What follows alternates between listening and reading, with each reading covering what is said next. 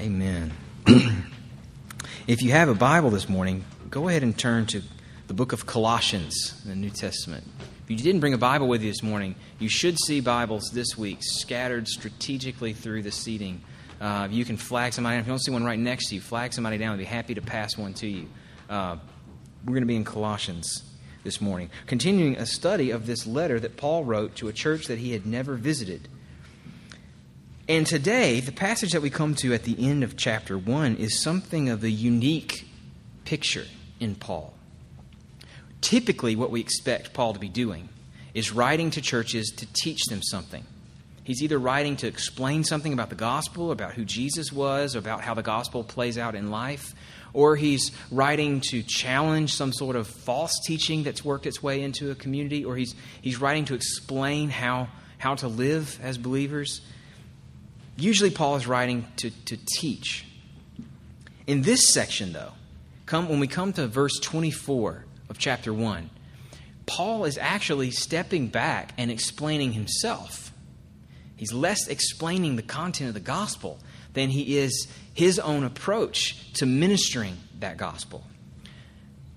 There are other places in Paul that are like this, but I don't know of any that's so clear and so detailed as the one we come to today. And it makes sense that he would go there, because this was a church that Paul had not met personally. We're told that he's never seen them face to face. He's sent his people to work among them. He gets regular reports about what's going on. He feels like he knows them and has a connection to them, but he's never actually seen them. And so what we get in this letter is not just his instruction to them, but his introduction of himself to them and his priorities as a minister of the gospel in the world in general and among them in particular. For that reason, because this text is so unique, it gives us a unique opportunity.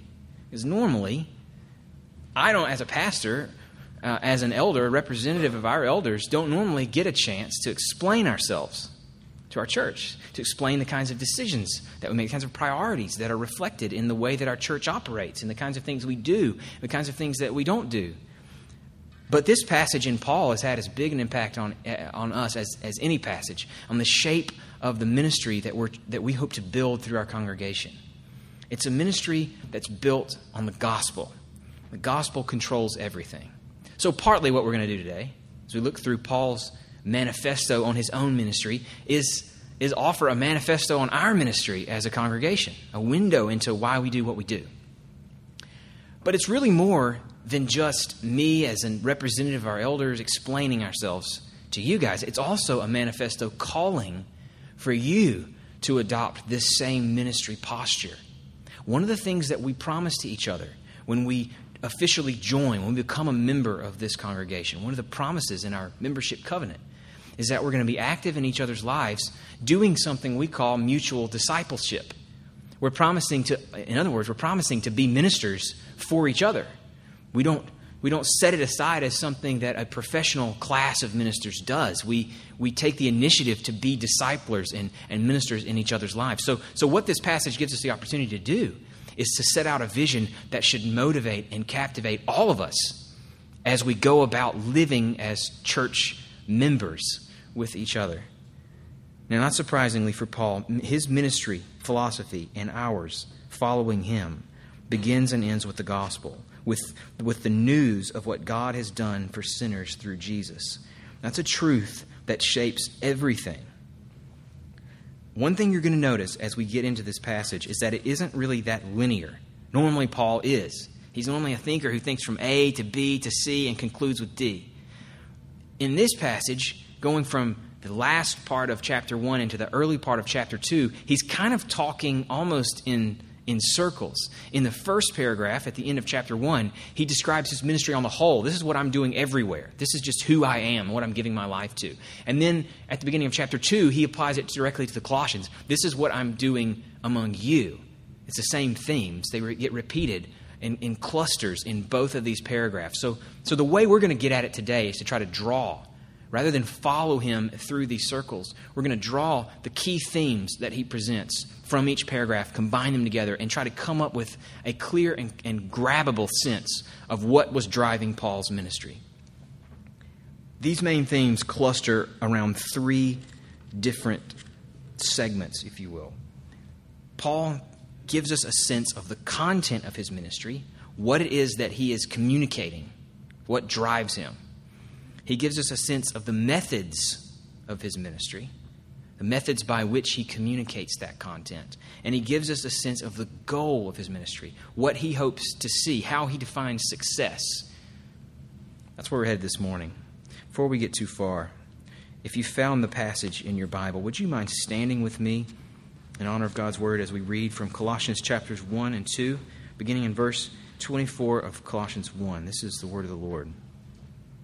Now, I rejoice in my sufferings for your sake, and in my flesh I am filling up what is lacking in Christ's afflictions for the sake of his body, that is, the church, of which I became a minister, according to the stewardship from God that was given to me for you, to make the word of God fully known, the mystery hidden for ages and generations, but now revealed to his saints. To them, God chose to make known how great among the Gentiles are the riches of the glory of this mystery, which is Christ in you, the hope of glory. Him we proclaim, warning everyone and teaching everyone with all wisdom, that we may present everyone mature in Christ. For this I toil, struggling with all his energy that he powerfully works within me. For I want you to know how great a struggle I have for you and for those at Laodicea and for all who have not seen me face to face, that their hearts may be encouraged, being knit together in love, to reach all the riches of full assurance of understanding and the knowledge of God's mystery, which is Christ, in whom are hidden all the treasures of wisdom and knowledge. I say this in order that no one may delude you with plausible arguments. For though I am absent in body, yet I am with you in spirit, rejoicing to see your good order and the firmness of your faith in Christ. This is God's word. You can be seated.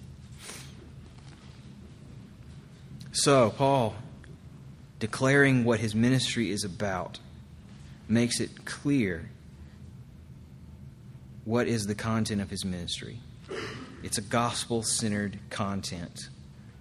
And it's summarized in this notion of God's mystery. God's mystery. Maybe you noticed that in both paragraphs that word comes up. It actually occurs like 3 times in the space of these 2 paragraphs. Shouldn't be a surprise, given what we've already seen in Colossians, given his prayer, Paul's prayer that celebrated the gospel and prayed that God would work it out in people's lives, and given his hymn to Christ that we looked at last week at the middle of chapter 1, given his hymn to the sufficiency of Jesus for everything that we could need, it isn't surprising that he also makes Jesus and his work the center of his ministry, the content that he's communicating. Both paragraphs have the same summary message at the center of them. Look at the center of the first paragraph in verse 26. Paul has said that he's rejoicing in sufferings. He said that he's doing it for the church. He said that he's been made a minister of the church according to a stewardship that God has given him. And that stewardship was to make the Word of God fully known. And then in verse 26, he tells you what that Word of God is. What he's trying to make fully known is the mystery hidden for ages, now revealed. It's a mystery that is glorious and rich and made known now among the Gentiles. A mystery of Christ in you as the hope of glory. Then you skip to the next paragraph, same basic structure. He talks about how he's struggling for the Colossians and for those who are at Laodicea. He's struggling in order that they may be encouraged and be knit together in love and they may understand the knowledge of God's mystery. That's what he's aiming at. It's Christ, in whom are hidden all the treasures of wisdom and knowledge. So, what is he talking about when he refers to God's mystery? And I think the word that he's using doesn't come through quite so well in our English word mystery because we have other connotations that we apply to that word. So what he's not talking about is a Sherlock Holmes style mystery, right? Which is some sort of thing that's tough to understand, tough to figure out, requires expert knowledge to track down clues and then finally have a big reveal at the end. It's not that kind of mystery.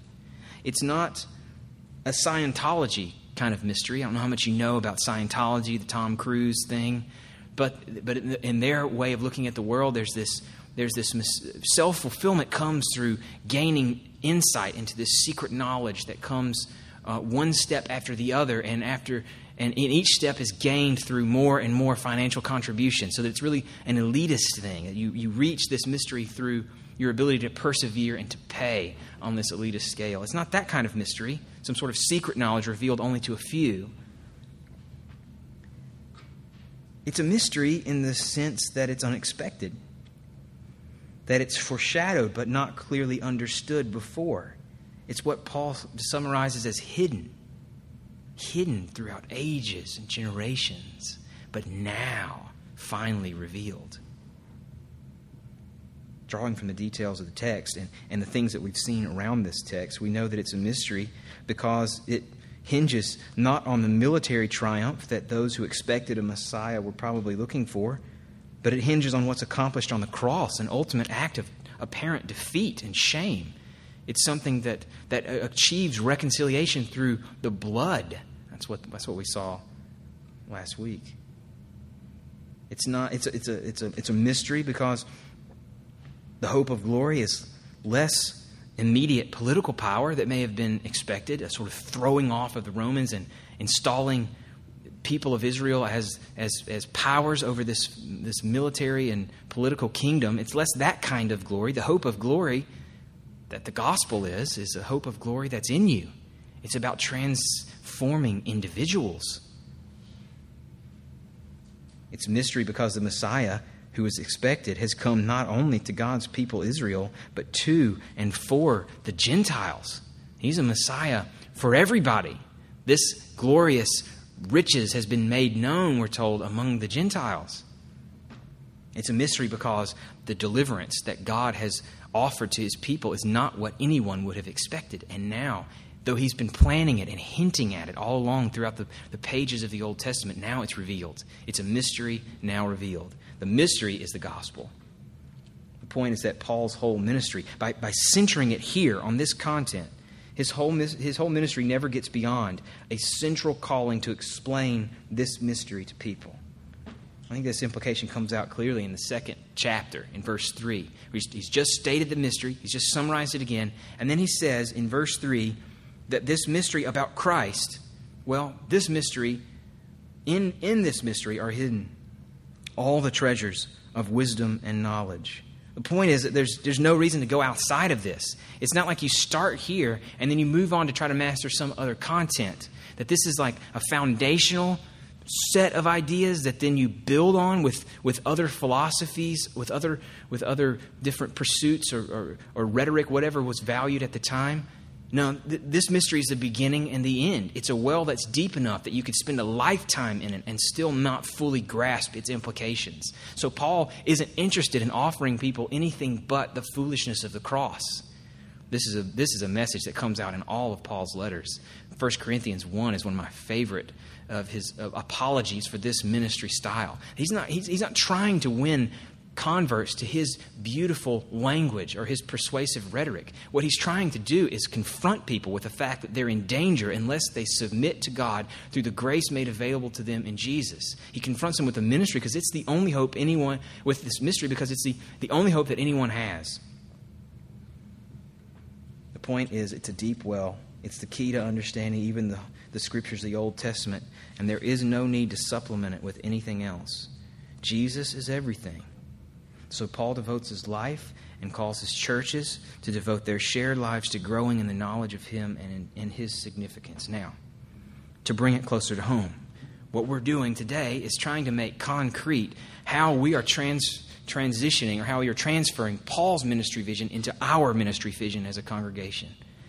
If for Paul, his ministry was never to extend beyond communication of this central content, then that has to shape everything that we do at Trinity. I suppose the place to start would be that it explains a lot of what we don't do, right? You don't have to be around us very long to know that we don't have a whole lot going on. We're pretty streamlined in the programming and the content that we that we communicate. And some of that is about resources. We're a new church without a lot of resources, so we have to keep to the core. But a lot of it is philosophical. We intentionally want to understate everything that isn't the gospel.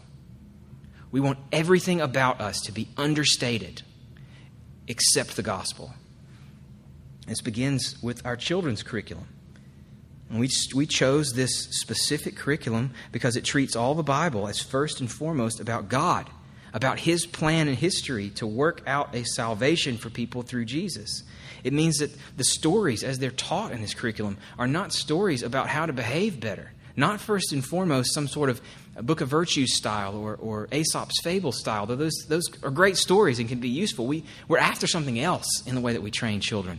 We want to teach them that all the stories of the Bible are first and foremost stories about God, and that these stories communicate not just what God is like, but what He expects and what He has done to save us because we have failed to deliver what He expects. That's what this curriculum is about. It's all about the gospel. The gospel gives structure to our public services, too. Hopefully it's been clear in the way that the services are structured. We intentionally build them to reflect the steps that are taken in responding to God through Jesus. Our services start with praise because of who God is.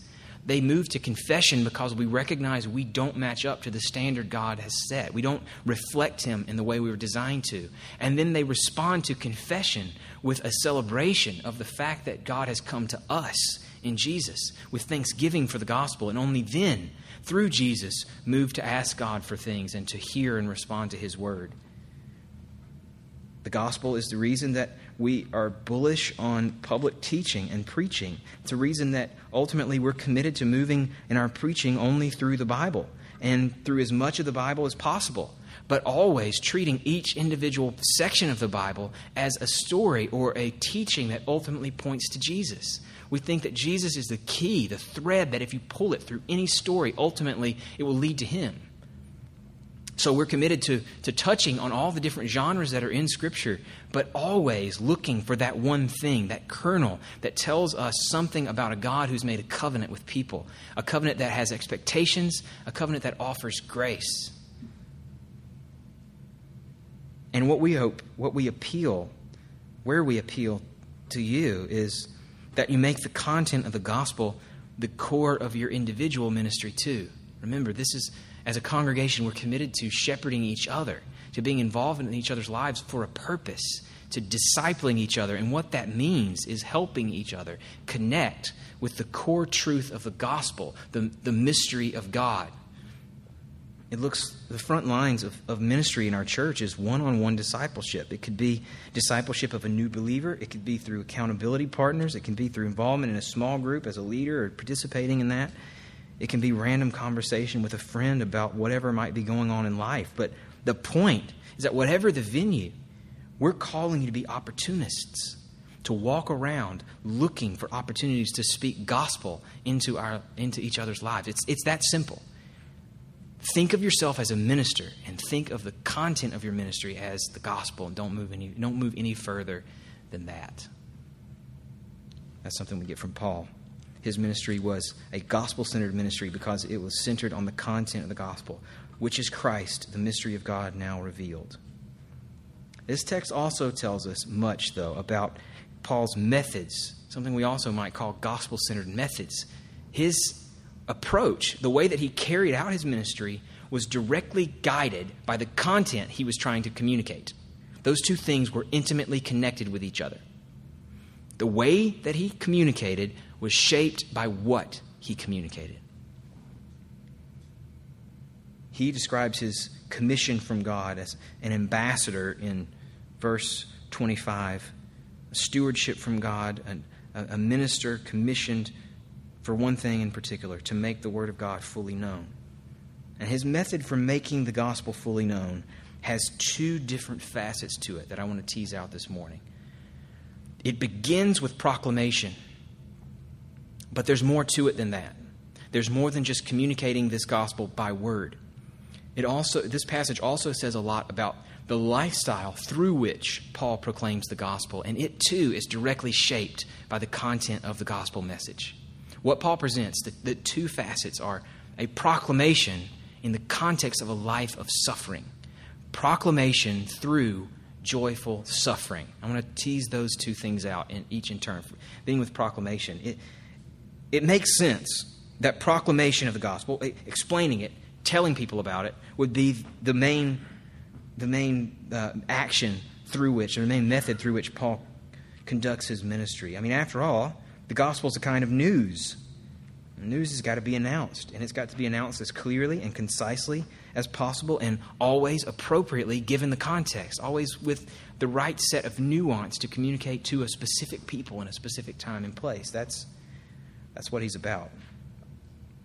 Paul describes himself as a minister with a stewardship to make the Word of God, the gospel, the mystery, fully known. And the first description of his action is in verse 28. It builds, right, from Paul set aside with his stewardship to make the Word of God fully known to his description of what the Word of God is in verses 26 and 27. And then he gets to 28 and he says, this is how I do it. He says, him we proclaim. We warn everybody. That's a certain kind of proclaiming appropriate to a context. Warning them if they've gone astray, if they're in danger of missing out on this good news.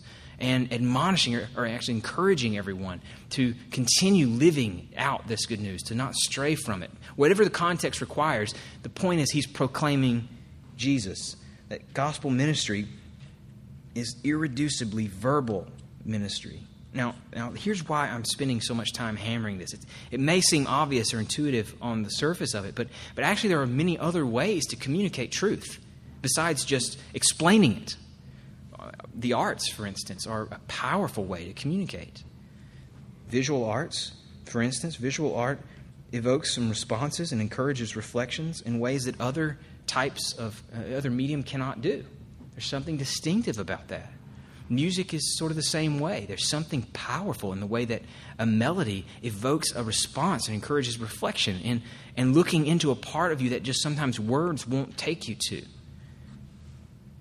Dialogue is another way of communicating truth that often reveals things that you couldn't reveal in other ways. Talking things out, not making statements, but asking questions and teasing out possible answers and batting them around each other. Those are ways to evoke truth. But one of the reasons we celebrate those ways is their subjectivity. There's something about them that's necessarily subjective, and that's a value. They cause you to think more about yourself and cause you to be reflective, but they aren't necessarily geared towards communicating anything very clearly, very concisely. A lot of times the point is the impression that they make on you, not anything in the thing itself, not any kind of content that's fixed. It's necessarily subjective. The gospel is a kind of news that doesn't lend itself to that kind of subjective communication. It's irreducibly verbal because it is a clear message that's true in the same way for everybody at all times. Those kind of venues, things like visual arts and even music, can help us understand some of the periphery of the gospel. They can help us enhance the words themselves. They can give flesh almost to the words that we speak about the gospel, but they can't replace the centrality of preaching, of teaching and proclaiming God's word. The church, from the beginning until now, has put that kind of proclamation at the center of its ministry. And there, even in a visual age like ours, where we're wired up to see things, whether it's our phone or our computers or on television, we're wired up that way. Even in the middle of this age, there's something about proclaiming God's word and hearing it that is unavoidably necessary because of the nature of this news. Because of the nature of it. The content shapes the method. That's proclamation. There's another piece, though, to Paul's method for communicating this gospel that is actually even more difficult, it seems like, to get a handle on. It's what I'm calling joyful suffering as the means or the environment, the context in which he proclaims the word about the gospel. Verse 24 is where this gets introduced. Paul says, "Now I rejoice in my sufferings for your sake, and in my flesh I am filling up what is lacking in Christ's afflictions for the sake of his body, that is, the church. I rejoice in my sufferings for your sake, and in my flesh I fill up what is lacking in Christ's afflictions. Now that's a strange concept, to say the least. Lots of questions. How in the world could Paul's suffering add something to Jesus' suffering? It seems like on the surface he's saying there's something that's missing in what Jesus offers. There's some lack there that now has to be filled up through what Paul does. Even in the context of this letter, though, it seems like Paul can't mean that. He can't mean that his work on the cross wasn't enough to accomplish redemption.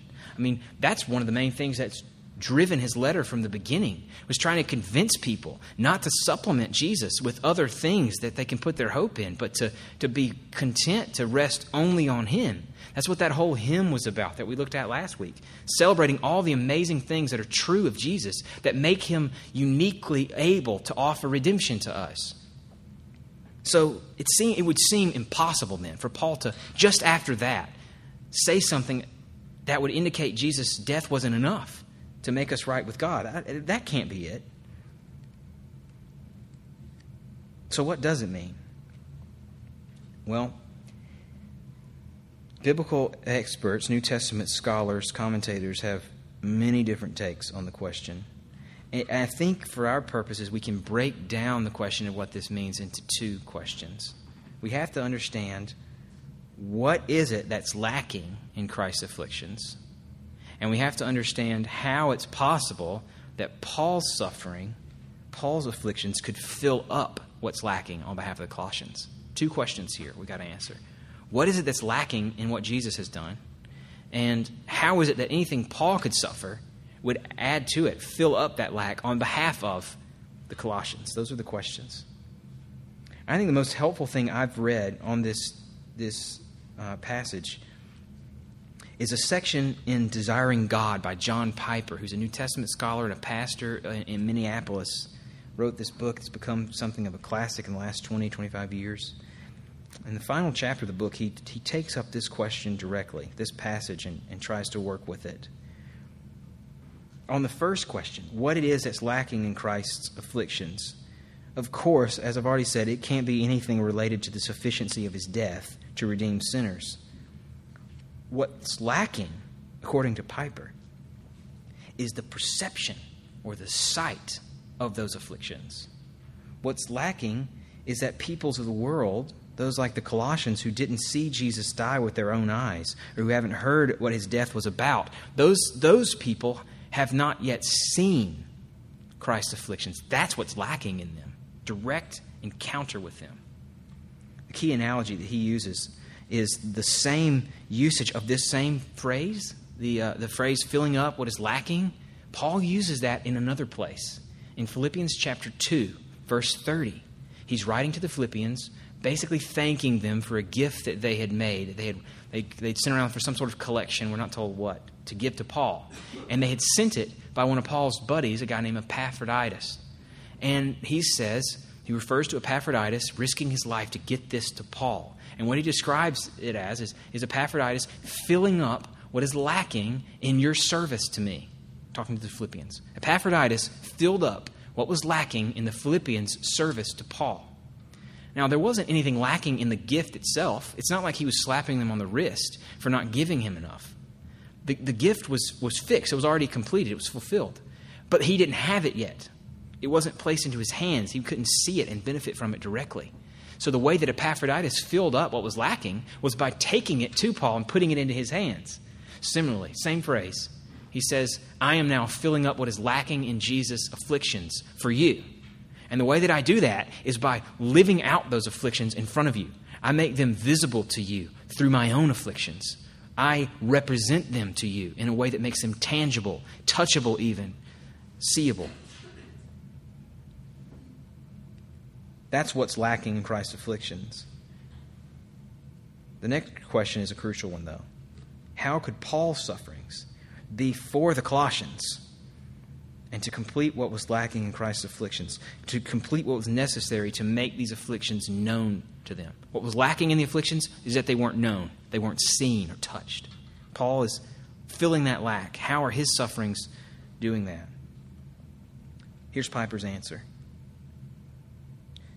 He writes, God intends for the afflictions of Christ to be presented to the world through the afflictions of his people. God really means for the body of Christ, the church, to experience some of the suffering he experienced, so that when we proclaim the cross as the way to life, people will see the marks of the cross in us and feel the love of the cross from us. Our calling is to make the afflictions of Christ real for people by the afflictions we experience in bringing them the message of salvation. Do you get that? Suffering is a piece to Paul's method for communicating the gospel, and it's a piece of his method that comes directly from the content of the gospel itself.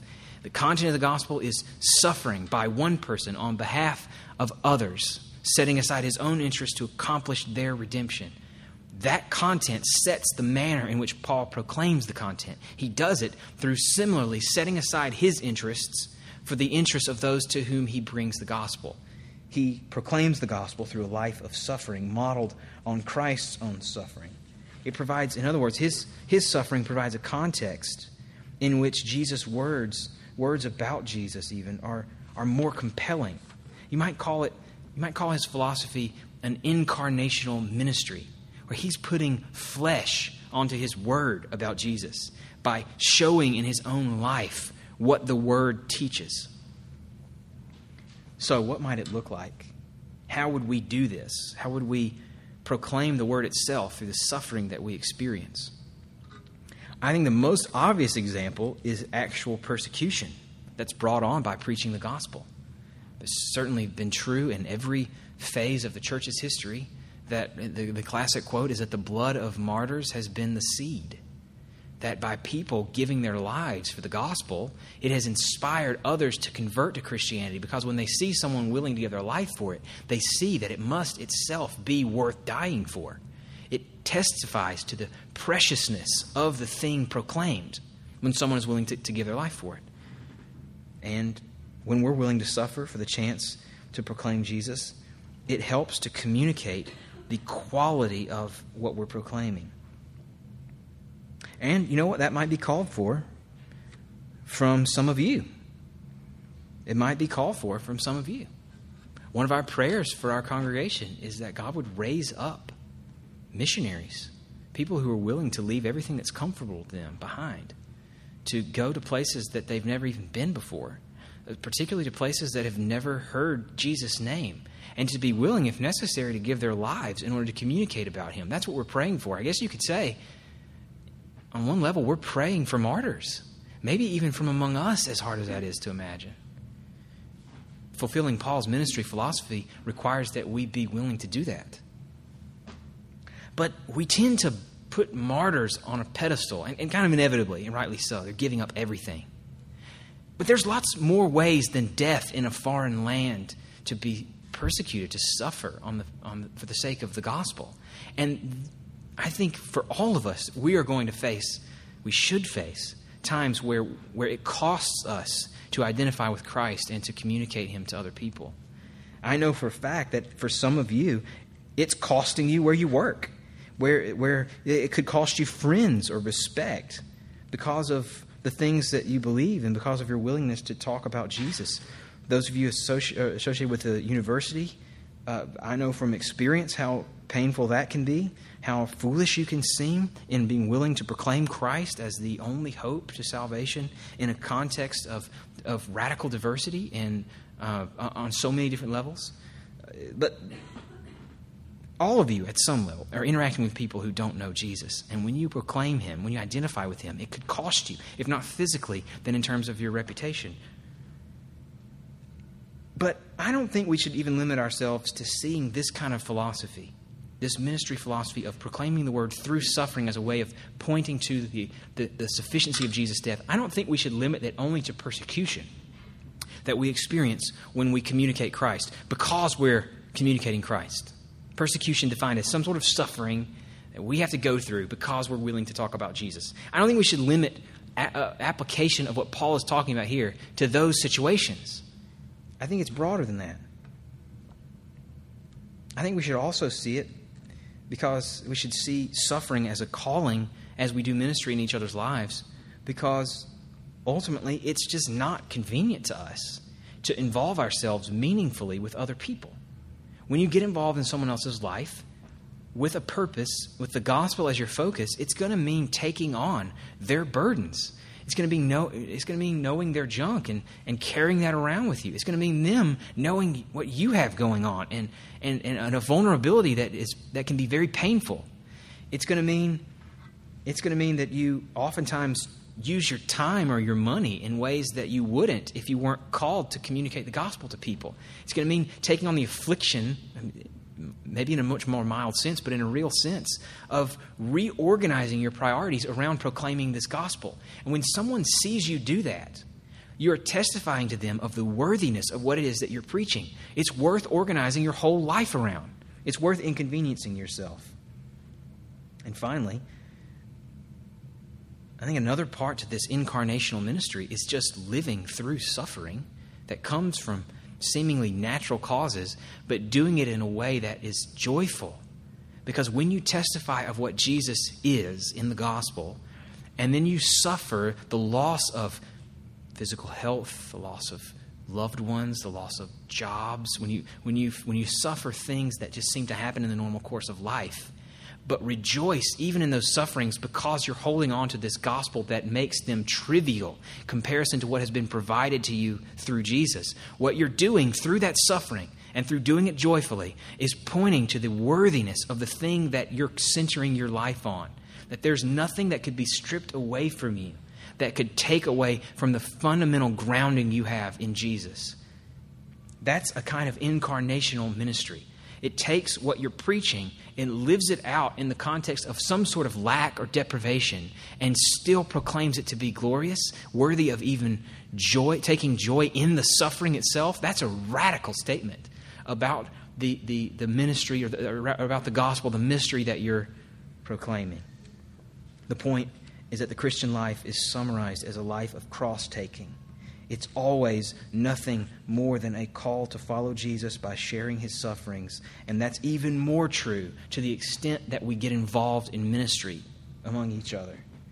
A life that's dedicated to proclaiming the gospel as something that should be prized, as something that's beautiful and true and life-giving, it's opposed by evil, and it can lead to persecution, but it also stands opposed to the competing values of the world. That means that it's a call for self-denial over the indulgence of a desire that comes natural for money or for sex or for opportunities to enhance your reputation. And it casts a light on things that happen to us, because even sorrow or pain or loss, when we keep faith in the context of some sort of sorrow or pain or loss, we testify to the power of the gospel that we preach. Paul's calling for a lifestyle of suffering as a method for proclaiming the mystery of Christ and his afflictions. Because when we consider all things as loss for Jesus' sake, when we're willing to consider death as gain, when we've learned to be content in all circumstances and even to rejoice in affliction, we testify that in Christ are found all the treasures of wisdom and knowledge, and he's enough. He's enough. That's Paul's method. Finally, gospel-centered goals. This is a point that we're going to develop from here on out in the letter. Because his goal is very simple. It's maturity in Christ. He builds to that in the middle of the first paragraph. He says, we proclaim Christ, we warn everyone, we teach everyone with all wisdom, that, here's our purpose, that we may present everyone mature in Christ. Early in chapter 2, he sort of fleshes that out a little bit, what that might look like, some examples. He struggles for those who are at Colossae and Laodicea, that their hearts may be encouraged, that they might be knit together as a community in love, that they might reach the fullness of understanding of the knowledge of God's mystery. These are the things that he's after. And the rest of the letter is his explanation of what it looks like to be mature in Christ. It is his testimony of what threatens gospel maturity, and it's his explanation of what enhances it. I guess you could say the question he's answering is, how do you define success in ministry? And if your definition is gospel-centered, it won't be defined by any set number of people. That belongs to God only. It won't be defined by the scale of content that someone's mastered, by reaching some sort of new level or new height of knowledge. It won't be defined by that. Here he's focused on knowing the gospel and the gospel alone. Instead, the way that Paul measures success is in the development of a kind of person, not a number of people, but a kind of person, a life that's shaped by the gospel. Someone who's mature in him. Maturity is something, it's a slippery word. It's hard to define exactly, but we think of a mature person as someone who's well-grounded, who understands through experience what the world is like and responds appropriately in different situations. They have a foundation for interacting with the world that's solid, that's well-founded. Paul wants those who are mature, who are well-founded in Christ, in the gospel. He's fought so hard, so far, even in chapter 1, against moving on, moving past the gospel message, supplementing it or replacing it with something else, because he believes that the gospel itself is the engine that grows us as Christians. It's the means to Christian maturity. So a gospel-centered goal is that the gospel shapes life. Now, this, like I've said, this last point is not one we'll develop here, because we're going to spend the rest of the letter developing it, what it looks like. But for now, let me just say that this defines our goals for us as a congregation. Some of the literature we've looked at, there's tons of literature out there now on church planting and church growth. Some of the literature we looked at encouraged us when you prepare to launch a congregation, you should set yourself some milestones that help keep things fresh, help keep you pushing onward and moving ahead. Typically, they had to do with some sort of numerical or programmatic milestone, some sort of number. By this date, we'll have so many. By the next date, we'll have this many. Or we'll have these programs in place by X date. And I understand those things. I don't mean to run down those motives behind those suggestions. I merely mean to suggest we're not measuring success that way. We're working and praying for people that are mature in Christ. That's what we're after. That's measured by whether someone could suffer failure, disappointment in their career and say, because Jesus has won for me, I can lose, and it doesn't affect who I really am. We're looking for people who could lose loved ones and say that his name is still blessed, because if I know that God wouldn't even spare his own son, that he would stop at nothing to express his love to me, then I can know that his wisdom is at work here too. We're looking for people who can run into conflict in their marriages or in their workplaces or even in our church and not look only at the faults of the other person trying to justify themselves, but to lead out in reconciliation from a place of repentance, knowing that there is sin to go around, to lead out in reconciliation by knowing that I'm never fully innocent, and my opponent, no matter how guilty, could never be as guilty as I am before God, and I'm forgiven by God, so I am to forgive this person. We're looking for people who can lose everything that's dear to them and still, at the end of it all, having everything stripped away, be able to say that Jesus is enough. That's maturity in Christ. That's the goal for everything that we do. Would you pray with me now? Lord, this is a goal that's way too big for us. We know that from experience. We feel a sense of helplessness to accomplish what we so badly want to see. We thank you that there's encouragement to be had in the fact that the gospel is all of your grace, that its work and its ongoing work in our lives is also all of your grace. What we ask for then is just faithfulness. We ask for protection from other things that promise success that might allure us away from faithfulness to this simple gospel message.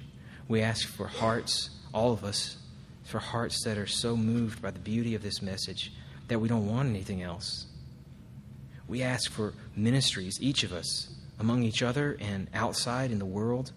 We ask for ministries that are motivated by a personal love and passion for the mystery that's now revealed in Jesus, so that it flows out of us, that it won't be contained by us, that it produces a joy that isn't rooted in any circumstances, but that's rooted in the security that we stand before you through Jesus as those who are made right, those who are holy, those who are healed and whole through him.